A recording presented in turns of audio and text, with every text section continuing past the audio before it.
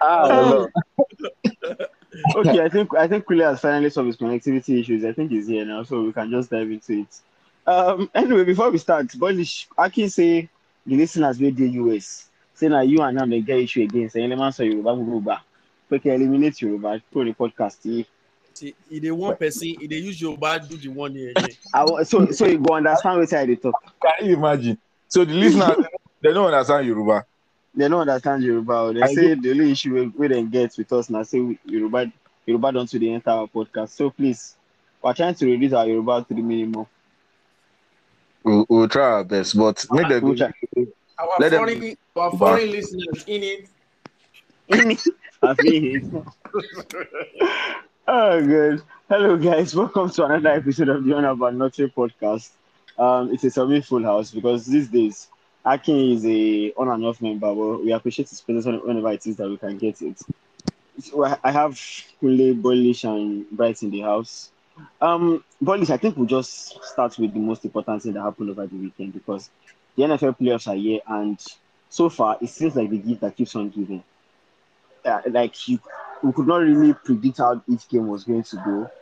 Then, to make matters worse, a bit of drama came in. Is it from Brock Purdy getting injured for the San Francisco 49ers and they had to play with a fourth-string quarterback, or the fact that Burrowhead is finally has returned back to Arrowhead Stadium? So the angle I'm going to look at it from is that they were exciting games, but maybe we didn't get as much of a back and forth from the Niners-Eagles game as we wanted. And as much as, people want to mention Brock Purdy, it looked like whoever was going to be at quarterback, if it wasn't an high-level quarterback like maybe Mahomes or maybe Rodgers or someone like that, the Eagles were always going to have their number. Because I think I tweeted this more than 3 or 4 times. The Eagles have 4 guys with double-digit sacks. That means, and that's the first. This is the first. It's not like this is something that happens every year or that has happened before. Even the 2-2 Ravens that people say defense, defensive team of the time did not have 4 players with double-digit sacks. What that means is that they have 4 guys in that defensive line that are relentless, because that's the meaning of a sack. A sack is that the sack is like the last line of defense, meaning you are going through so many orders to get to the quarterback. You are going through the offensive line, you are going through tight end blocking, you are going through so many things to make sure that this quarterback is not going to get the ball off. And to have 4 guys who are that relentless shows you how dangerous the Eagles defense were. And I kept mentioning, in the build up to the game, that as much as people like 49ers defense, people are forgetting the Eagles defense. I even thought it was going to be a closer game, meaning a defensive slugfest, because I knew how tough this Eagles defense is, especially when, they have corners like Slay and Bradbury, so they don't need to cheat off. Those guys can comfortably go against the receivers of the 49ers, even if Brock Purdy was playing. So you have a situation whereby they don't need to cheat off the receivers. They can actually go all in and try to get at the quarterback. And then on offense, they showed against Giants that we will run the ball, not just anyhow kind of run, because there are different kind of run. There are sneak runs that, they are trying to avoid, the defensive line. But the way the Eagles run the ball, maybe because they have Lane Johnson and Dwayne Kelce, Travis Kelce, and Kelce. Kelce, yes. They actually run the ball at the so-called strong men in your defense. Like, they run it through that line. They don't shy away. It's like, see that Boston Scott touchdown. It's like, guy, whatever it is you want to do, I am coming with the ball. And because the corners, the back line of the Niners defense were always worried about Jalen Hurts running, they could not join. So that's how dynamic that Eagles offense was. So it was very interesting to watch, the different things at play. It was sad to see Brock Purdy go out early, because I would have really loved to see what he could do, even though I picked the Eagles to win and I thought they were going to win. But I would have really loved to see if, his connection with Kittle would matter, getting Christian McCaffrey more involved. It was really sad to see that they didn't have at one point, Christian McCaffrey was playing quarterback for them. It was that bad. So Yes, that was the sad because part.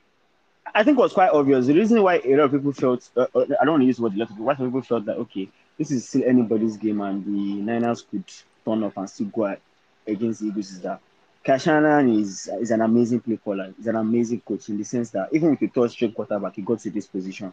And they are very dynamic with the way they run. Unlike the Eagles, whereby they take the ball and they force it down your throat and you cannot do anything about it because of how And then, good that offensive line so is. you know how I'll come back to what you just said. If it was 5 games or 6 games into the season, where people said, okay, what was the weakness of the Eagles? They were poor against the run. Their defense was poor against the run. You will say, okay, no problem. If it was before they acquired Bradbury, and then people were saying, oh, the other side of the floor, that Slay is on one side, the other side can be their weak link. I will agree with you. If it was before CJ Gardner-Johnson joined them, I will agree. But throughout the season, these guys continue to beef up that team. You know, the GM, he continues to make, changes, trades to add to that team. So at some point, the only thing that was important because of the way they play is Jalen Hurts going to be fit? Is Jalen Hurts going to be available? Once Jalen Hurts, and you could see even in that game, you could see that he's still recovering from that shoulder injury. As much as if they were able to protect him, you could see that he's still not. No, I'm not even focusing on the Eagles now. I'm focusing on the Niners because the reason why I said so is that the Niners are a dynamic team. Not many teams would even make the playoffs with a third string quarterback. Not to talk about getting to the NFC Championship game. And you know that when they get to that kind of position. Now, I want to what's it called? I want to combat what you just said. The fact that there's one notion that has been going around, and I want to try to see if I can explain my angle on that notion. The fact that a guy was picked as the last pick of the draft and called Mr. Irrelevant doesn't mean that the person is actually a top string quarterback. Let me explain myself. Now, there are so many people that they have been picked in the 4th round. Shannon Sharp was picked in the 5th round or 6th round. Tom Brady was picked in the 6th round. That's the GOAT. Of course. So see, we're not calling him. Let me land. The fact that someone was picked somewhere and then maybe they didn't get opportunity doesn't mean that they're actually a third string quarterback quality. I think you understand what I'm trying to say. I agree with you. Can be a third string quarterback, but actually be like more like a second string or even more like a starting quarterback. But just because of the situation he's in. For example, we've not seen Jordan Love play at all. I said for maybe how many minutes against, I think it was against the Bears this season. So it's possible that Jordan Love can actually play, but it's Aaron Rodgers that is benching him. So imagine we now see Jordan Love is a second string quarterback. Then we see him come up maybe next season and he plays. And then it's like, oh, what's going on? Even though he was a second string quarterback, he didn't just get the opportunity to show he's a first string quarterback. So Brock Purdy has shown enough for us to stop calling him a third string quarterback. That's what I'm trying to say, that he has shown that he was more explosive than Jimmy Garoppolo. He was confident in the plays. They were confident in him doing more things with the offense. He was able to come out of pocket and make throws. He was able to do the simple basic things also. So he has shown in the last. Do you know my rhetoric, my rebuttal to your comments is going to be? Let me tell you why. Let me land it now. Why I don't agree is that this same Kashanian, because you're trying to put everything on Kashanian, but we have seen the same Kashanian with other quarterbacks that are not Jimmy Garoppolo, and he has been poor. His results, you can go and check their results with other quarterbacks, not Jimmy Garoppolo, in this same San Francisco, and that is below 300 record. So Brock Purdy is actually he was a last pick of the draft, but he's not a top string quarterback. That's my point. Okay, let me. Yes, I'm coming to your Kashanahan point, but let me face your Brock Purdy points in the sense that when we say top string quarterback, it doesn't necessarily mean that you are not good enough to be number 1 and number 2 on another team or something else. The way it works is, okay, you were drafted as the last player on the draft, then you show up at training camp. Then everybody plays for a position at training camp, and Trey Lance is number 1. Jimmy G is going to back him up since we cannot trade him. Then Brock Purdy is number 3. And sometimes some players are not ready because even in training camp, you might give him the opportunity to show, okay, please show me what you can do. For Tom Brady, he became second string in training camp from 4th string, second string. Then as soon as the guy who was number one got injured. Brady took the opportunity and didn't let it go. So Brody would have shown something that be like, okay, this guy is just number 3. Then we'll give him credit for the fact that when he came in, he did very, very well for the Niners, and they won these 8 straight games, went on this crazy run, and they made it to the NFC Championship game. The reason why I'm saying that Kyle Shanahan and co, we need to give them credit in the sense is that yes, Brody started to play well as when he came into the lineup, but regardless, they would have preferred if they had Jimmy G. Not just because of his ability to play, but his leadership as well. And obviously, they're going to be flustered when the lights are on. And not to say that Jimmy G has not messed up in the past. He messed up last year in the NFC Championship game. We all remember how that happened. Yeah, but the minute Brock Purdy got injured in that game, there was a limit to what the 49ers can do in terms of how they were dynamic. The way they run plays, jet sweeps, end arounds, the way they run the ball and everything. Now, seems that because I know you are playing with a 4th straight quarterback that I know that cannot beat me, or you are playing with Christian McCaffrey as a quarterback, I will dare you to throw the ball. Like, I will prepare for those runs and tell you that, okay, throw the ball. If you had a Jimmy G or you had a fit Brock Purdy, the Niners would defend in a different way because they know that, okay, this guy can actually beat us with his own arm. We cannot just tell them to run the ball every time. Like, now that I know that your quarterback has gotten injured, you can. I might as well tell you that with this 4th string guy here, or with Christian McCaffrey here, or with what's his name, Kyle Juszczyk at behind center, throw the ball and let's see what's going to happen. We'll defend that way. Then on the issue of Kyle Shanahan, yes, we know that before Jimmy G got the first trade for Jimmy G from the New England Patriots, they struggled at some point. But their games, even when Jimmy G got there, 2 years ago when they beat the Green Bay Packers to make it to the NFC Championship game in the playoffs, all Jimmy G did was throw the ball 5 times, and they won the game because they kept running the ball in different ways. Like, is that creative? Kashanan is that creative to know that, okay, we'll run an end around now. Even the Super Bowl, the last Super Bowl that the Chiefs won, where they beat them after Jimmy G missed that open throw to Emmanuel Sanders. Tyrann Matthew said something, the former safety for Kansas City. He said, thank God they stopped running the ball. Because at some point on the bench, he and Chris Jones were putting on oxygen masks. They kept running the ball different ways. Like, the Chiefs could not keep up with that run game. At some point, like, okay, you know what? They are killing us here, and it's looking very, very crazy. That's why they give Kyle Shanahan the kind of credit that he earns because of how good he is and how dynamic he is. I'm not saying Kyle Shanahan is not one of the best coaches in the NFL. The reason why I brought up Brock Purdy as a quality quarterback, regardless of whether it's third string or secondary, because I wanted to reference the fact that as good and as creative as Kyle Shanahan was, before Brock Purdy, without Jimmy Garoppolo, when Jimmy Garoppolo does not play, Kyle Shanahan is 9-29. Actually, yes, I'm not disputing that. Wait, yes. Let me land. That is a two like it's like that is like a tanking team's record, and the same with the same squad. So I'm saying that's the mistake I'm making, not necessarily with the same squad. I'm saying as much as you want to give him praise and credit, you need to understand that the quarterback who has to do the job that he needs to do for what Kyle Shanahan is trying to those things he's trying to implement to exactly work. You are purchasing my point. That's why I said that Brock Purdy's injury had an impact on yesterday's game. So Brock Purdy has proven that he basically he should not even be. We should not even be. What I'm trying to say is that we should not be making it seem like in spite of Brock Purdy. That's what I'm trying to say. A lot of people have been saying before this game. A lot of people were saying in spite of Brock Purdy, in spite of Eric Kokalaba. Then when he got injured, they are saying, they miss Brock Purdy. But meanwhile, before this game, they were saying in spite. Wait now, you know that narrative. You know that 2 things can be right? Like those 2 things can be right because the narrative has been before this championship game that in spite of Brock Purdy, and I'm telling you that those 2 things can be right because the reason why we're giving him credit is that in spite of Brock Purdy, you don't get to the championship if your quarterback is turning the ball over. There's a reason why Dak Prescott is championship, and it's a $40 million quarterback. Why? Because he turns the ball over. I get what you're saying. Okay, you know what? I don't even want to stress this issue. I'll probably find a way to go into this later. But my point here is 2 things can be right in the sense that in spite of a guy having a rookie quarterback, there's a reason why Boy Wonder, Senior Junior, Skinny Con, and he's 9 of 29 with other quarterback. Boy, with Brock Purdy, he's currently 8 of 1 or 8 of 2. But you guys the other quarterbacks he had, wait now, Polish. The other quarterbacks he had without yes, Trey Lance played in that record. There's Nick Mullins, who was Jimmy G's backup before they drafted Trey Lance. And Nick Mullins wasn't good enough. He was not good enough. See, even if we say Pep Guardiola is a genius, is he going to win the Champions League with under 23 players?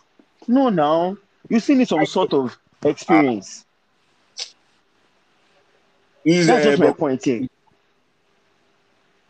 So see, and as much as you feel like okay, but yes, we all give him credit for playing well, but at the same time, he's a rookie quarterback. They get flustered, and they only get better with time because sometimes he played with so much maturity and experience that we have to give him credit. But it won't change the fact that it was their third string quarterback at the start of the season. So that's just my own point on this issue, and I feel like his injury had a massive impact on that game. But Philly probably would have won because of how good Philly is. I agree with that. I agree that so much completely changed the dynamic of the game. The point I'm just arguing is you say that people say a third string quarterback, they say it's as if Niners are there in spite of Brock Purdy. Then when it's out, they now want to remember that Brock Purdy was a quality addition to the squad. But I guess it's all good. That's what I said that two things can be true. We have not even mentioned the goat on one leg. So anyway, whether it's a goat on one leg or not, time will determine. But normally before the game, we saw the mayor of Cincinnati come out and say, you know what, this is not Arrowhead Stadium, it is Burrowhead Stadium. Joe Burrow owns this. Everyone was talking about blah blah blah. I know in typical NFL fashion, and they were telling themselves that we're all in love with Joe Burrow now. We don't love Josh Allen anymore because he has failed. But all in all, when you look at the game, Joe Burrow still played well. But it got to the point where is it me or everybody seems to be the network breaking? I'm talking to you. Can you guys hear me? Network breaking a bit? No, I can hear him clearly. I don't know. Kule, can you hear us clearly? Yeah, I think it's my end because it's breaking up. I never can hear me clearly. Well, it's almost Valentine, so maybe that's why it's breaking up. Can you mind this? Kule, can you hear us clearly? Really, Yeah, I think I can hear you now. Did you hear what I said before? No. So they are back to but can you hear me now? You can hear me now at least. Yes. So I was talking about the fact that before the AFC Championship game between the Cincinnati Bengals and the Chiefs, all we kept hearing was, it's no more Arrowhead Stadium, it's Burrowhead Stadium. Joe Burrow owns the Chiefs, he owns Mahomes. Like it seems like the entire NFL took the love that they have for Josh Allen, their favorite white quarterback, and gave it to Joe Burrow. And some people rightfully so, Burrow has been playing amazing football. But at the end of the day, we all saw how he played bullish. Then it got to a point whereby you are wondering, okay, did the Bengals lose that game because of the needless penalty that they give away at the end? Okay, I think Kule has gone. I think it's Kule here. No, he has gone. So to answer that question, I think it's more about Chris Jones. Before you get to the penalty, because the Bengals had the chance to actually put some points on the board, and then they could not. It felt like they could not do anything to move forward. They could not protect, Burrow, and it just felt like the defense of Kansas City Chiefs. It felt like at that moment, all the crash talk was playing as if someone was playing in their helmet. Start listening to what they were saying, and then they all became for that last Bengals play, and they really, really put their stamp down, and they didn't let them move. So, as much as you want to talk about the penalty ball, if they had put points on the board, even if it was a field goal, then they probably would have taken more time off the clock that Mahomes might not even have enough time, to do what he did. Because you can't fault the penalty. You are not allowed. He was out of bounds. The penalty was the right score. You're not allowed to touch him and stuff like that. Yeah. He was out of bounds. He's the quarterback. He was on one leg. Everything about that, it was just a mistake from that guy, Osai. And Osai had played well all game. But he just knew that if that happened to, what's the name of that guy that came on for Niners? Is it Josh Jacobs? Yes. That guy did not try for black quarterback in the world, but if it happened to that guy, maybe they would not have blown it. But any of that quarterback, any starting quarterback in the NFL will get that call because he was blatantly already. He was over the line. He was on one leg. Everybody knew that Mahomes was struggling. He didn't need to touch him. So it just felt like, some people, there are some people that watched video and said maybe Mahomes slowed down. You know the way NBA players, when they are driving to the Slow basket, down, they slow yeah. But you can't blame Mahomes for slowing down. Yeah, honestly, you absolutely can't, because that was basically the best advantage, because it was basically Exactly. scrambling on one ankle. He was scrambling on one ankle already, so he had no other thing.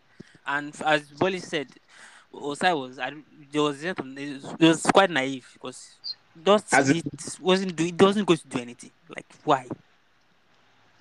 Because now, when you look at it, it's not like, okay, there are fans of the Bengals that will tell you that, oh, they didn't really beat us, we beat ourselves, blah blah blah. Okay, even before that penalty, there was a holding call against this dude that the referee should have called and everything. Do the Bengals look at this and be like, okay, if we bring everybody back, we're still one of the teams to beat? Or the Chiefs probably just say on paper, okay, we're still superior in the AFC? I want to say the Chiefs will say they are superior, because prior to this they lost 3 in a row against the Bengals, and frankly, to be honest, I feel like the Bengals will see this as a missed opportunity, because to an extent, it's it's not often that you get a chance to be something of a, I don't want to use the word dynasty here, but like a legacy as an NFL team.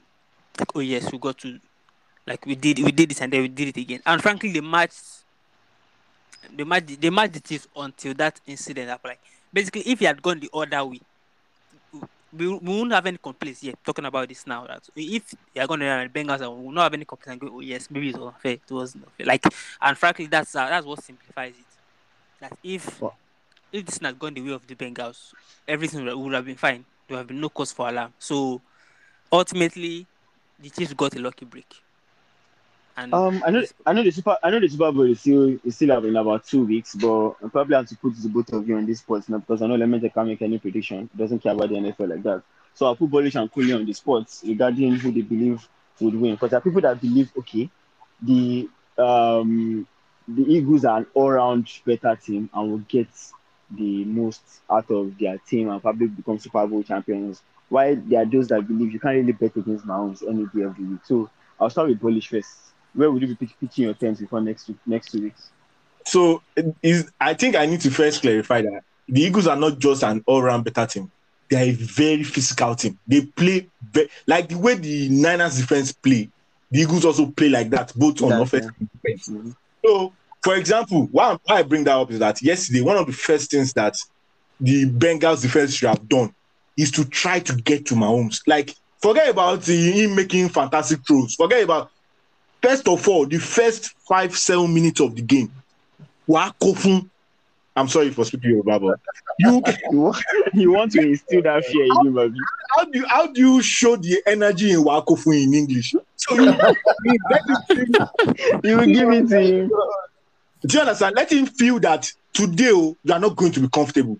And if there's anything that can do that, is the Eagles with those players that will be breathing down your neck every single time. So I think it will be a very close game because obviously Mahomes is going to be Mahomes, but the Eagles' defense gives me the confidence that they can win the game. So I'll be going with the Eagles. Really?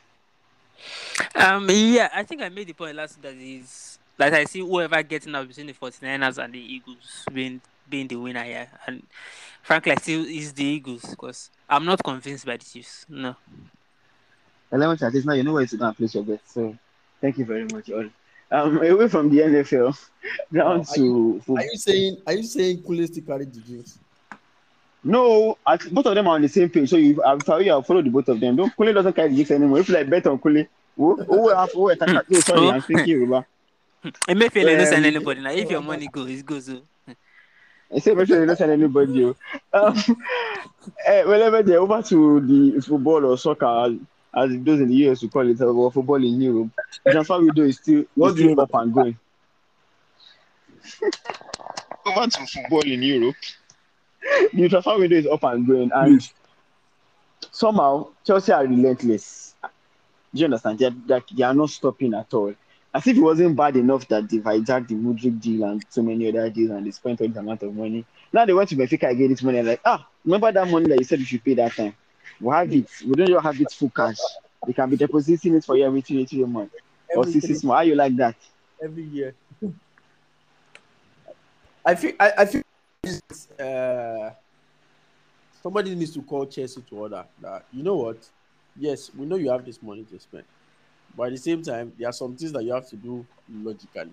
His release clause is 120 million pounds, but Chelsea is saying they Euros. are sorry 120 million euros. But Chelsea is saying they are going to amortize the deal over 5 years for 130 million, and I'm like, Mm-hmm.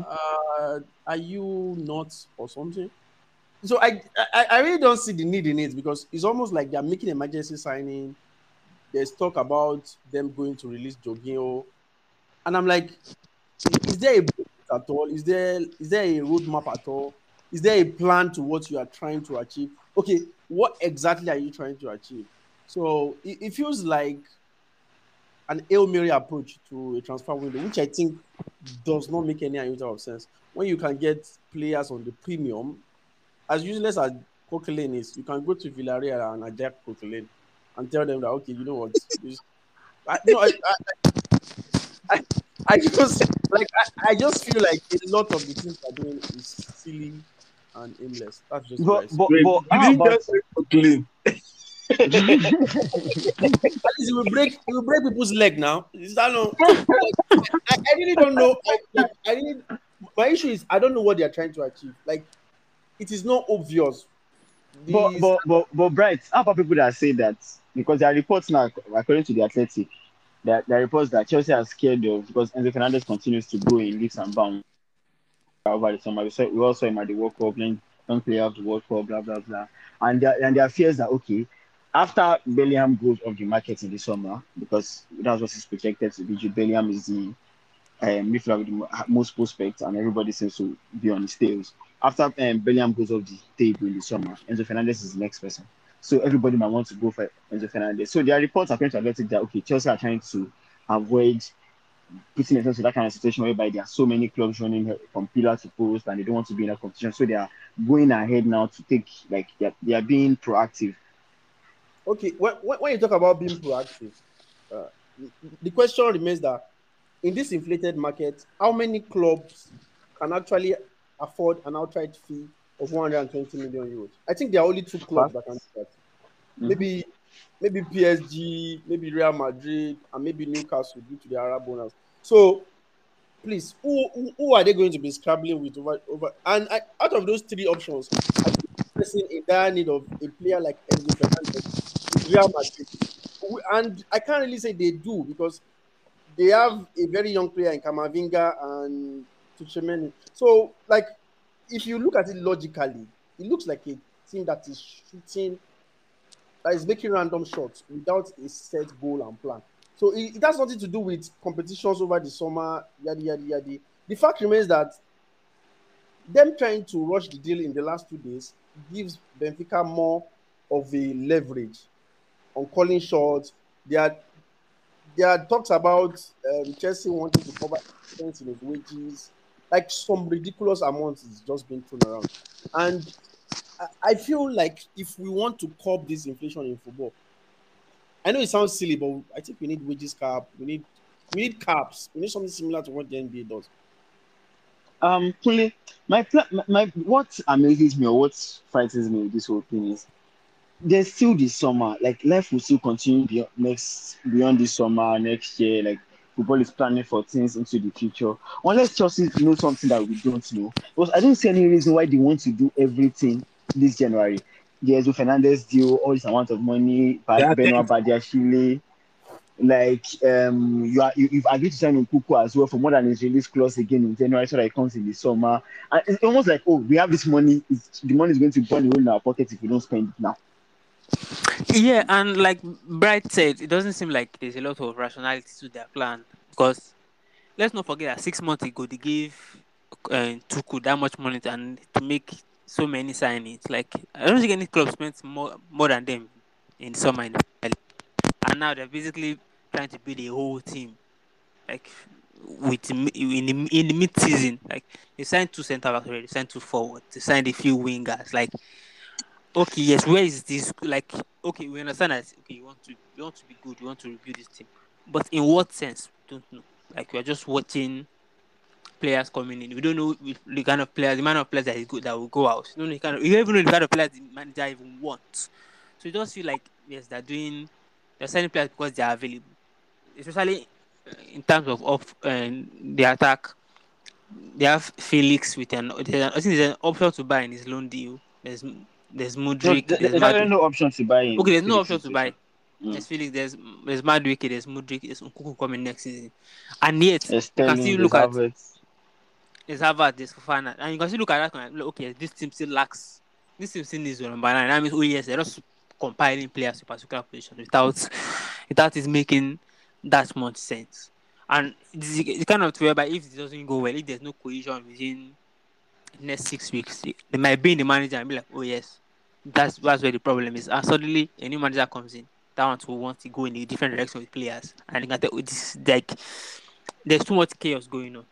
So ultimately, I think Bowley and the club need to sit down and decide, okay, yes, how are we going to do this? Which players are we getting off? Which is also a problem because those players are going to be on huge wages. How many of the other clubs can come and get them now? Yeah, speaking about coming to come and get Chelsea's players, Bolis, there are reports this evening that PSG are after Hakim Ziyech, and I'm wondering, is this the magic of the World Cup? Because in the summer, we can hear clubs like AC Milan or maybe clubs like I don't really have clubs that we just wanted. Let's just have, or maybe we turn back to Ajax. Now you're wondering, okay, PSG. Did they look at the World Cup and they're like, oh, that guy still has it. That guy can still I do think something. that's probably the case because when you look at his performance at the World Cup, it felt like he played a bit more freely. It felt like he was a bit more, committed to, playing. Like it just felt like he was free in the Moroccan squad. So any manager seeing something like that probably has a conversation one or two with people and say, okay, what's the deal with this guy? And then they've seen obviously some of his performances in the past, not just the World Cup. He was actually a very, very highly rated player before he came to Chelsea. Mhm. Fine, his career at Chelsea has not gone as planned, but they can look at his tape from before he came to Chelsea, look at his tape at the World Cup and feel like, okay, this guy can probably offer some dynamism to our attack that we probably lack somewhere because he's a proper winger. So maybe that's what they've seen. But I think he's probably not going to start for them, but it's not a bad option to have, especially if you have a team where someone like Neymar can just go and get injured. We're close to February, so the best Neymar is my guy, but he didn't. Neymar can just go for birthday in 2 weeks' time, and then then you have just two options in attack. Then you are going to your bench. There's nobody in your bench, so ZH is not if you are going to get some sort of production like what we got from him in the World Cup or anything close to what he was at Ajax, it's not a bad signing to have on your bench as an option. Anyway, I'm still sticking with Polish because when Hector Bellerin returned on the free to Barcelona last summer, for him it was like, oh, homecoming, I finally come on to where it all began for me. I'm excited to see what I can do. Homecoming. I mean, you are smoking. For him, it was homecoming. He's returning back to where he started. Now it seems like he's on his way to Portugal to Sporting to go and replace Pedro Peru, who was on his way to Spurs. And for Bellerin, he must be wondering, okay, I'll take whatever it is that I get. The homecoming didn't really come. The one thing I like a little bit about this current Laputa administration is that they don't but if it was under Bartomeu, Bellerin, they'll probably have given him they'll have given him a contract extension and given him 3 more years and then giving him like 4 million or 10 million per year, and then they'll not start loaning him until he becomes a bone in our neck. So I like the way they've done the deals. Marcos Alonso, free transfer. Bellerin, free transfer. Christensen, free transfer. Oh, Christensen, this guy is a baller. Okay. Even if you can see the quality in the guy. Christensen has so impressed me. Maybe because I didn't watch him enough at Chelsea. Does anybody remember on this podcast where Boris was I arguing? remember. Does anybody remember? He said Eric Garcia was way better than Christensen. Thank you very much. You can go on. I'm not refuting that statement now. I'm just saying Christensen is also a baller. It's good that fashion models can come to our club, help us model our jersey, because I think he sold a lot of jerseys when he came to Barcelona. But it's good reason to be honest, because in attack, as a footballer on the pitch, he offered nothing. Even the small games that they put him in, he was one of the disasters in that Inter game. Apart from the Inter game, he had some other opportunities that was just, he was just useless. I think that's the word I can use. There's nothing else I can use to quantify. It was just useless. So good riddance. We keep our search. I was thinking, I saw the Girona right back over the weekend, and now Martinez. That guy is a baller, and he's just 19, and he has about He has a lot of upside. he has about 100 caps for Girona already. First team caps, not he has been playing first team football since he was 17. The guy Anyhow, I won't be surprised if he ends up at City. was one of the best guys, but I don't think we have the money to to get I that won't be guy. surprised if he ends up at City because Girona is part of the City group. And they are letting Cancelo go, so I won't be exactly. shocked actually. But Bellerin, Odigbao, Kamakwa, you can come after retirement and come and shake your bum for the fans. Quickly before I even come around the transfer window, which I still have another question for Bollier because it wasn't around last week. It was when we were talking about the fact that we've seen people from other leagues complain about the fact that the Premier League is spending too much money, blah blah blah, and all those things. That Premier League might become the Super League. And the way I see it is, the Premier League is putting a product on TV and across the globe that everybody wants to be a part of and watch. Even investors want to come and own clubs in England because there's value for money there. And meanwhile, in Serie A, there's corruption allegation every morning. In La Liga, every tables will probably just look everybody up and all these things. Shouldn't other leagues be looking at themselves and saying, okay, what is the Premier League doing that we're doing wrongly? Or should they continue to castigate the Premier League for making so much money and spending it? Hello? Bullish. Is the question? Yes, the question is for you. I think it is very, very ridiculous when you see some of the questions that are being raised and some of the allegations. Because how can you be arguing with someone that I did security guard overnight. I work in cyber cafe in the morning, and I carry my money and I say, okay, it's a low show I want to carry. Sorry, for our listeners who don't know what Olosho means. Olosho means sophisticated strippers. I use my money to carry strippers, and then you're not telling me how I'm spending my money. It does not make sense. I don't even think there's any kind of validity to this statement. Yes, there should be some sort of, especially because they compete in Europe together, there should be financial, which is there, but maybe it should be a bit more tighter. There should be more instructions on how that financial fair play to work. But complaining that Bournemouth can compete with AC Milan is a ridiculous thing, because the only reason Bournemouth can compete with AC Milan, it was not like this 20 years ago. It's because someone continued to build on their product, continue to expose their product, allow foreigners to be part of their products, continue to expand, the way their product is being shared, and then they're reaping it. And it's something other. It's not as if maybe the English Premier League is having a different time zone or is having a different thing that is making it better. No, other teams also have quality product on display, but they need to find ways to get everybody involved, find proper managers. The marketing of the Premier League is one of the best marketing you would ever see anywhere. Some of us, we know the ringtone or the theme song of the Premier League because it's something in our head. Everybody knows it because of the way they market Premier League. But do you know the theme song of the Serie A? So those are some that I'm actually being serious. Those are some things that they need to bring people into those FA, not about that is just about cut. Right. Increase what you are bringing to the table and let more teams be able to compete. Let more teams, because that's what it's about. That you have opportunity to spend more on your team, even at the lowest level, and you're able to fight. So what that means is that Everton that is fighting relegation, Bournemouth and whoever that is fighting relegation can actually have competitive game even at that lower level. Even though they cannot compete with the big boys, there will be competitive games at that lower level with quality of display. So when you have that, you're always going to get the big box when it comes to TV rights. You're going to get the big box when it comes to people wanting to watch your product. So I think it's just a case of a lazy man complaining about someone that worked on our street did with his money. Before I move on from transfer window, it seems like this is probably going to be one of the craziest general transfer windows I've experienced in a while. Because even with about 48 hours to go, with less than 48 hours to go, we're still seeing these deals spring up from all over the place. Ah, But all kinds of Bad. stories are Hey, popping once up. we get I'm sorry for interrupting moderator. But if we get equal by everybody, you are all dead. Okay, go on.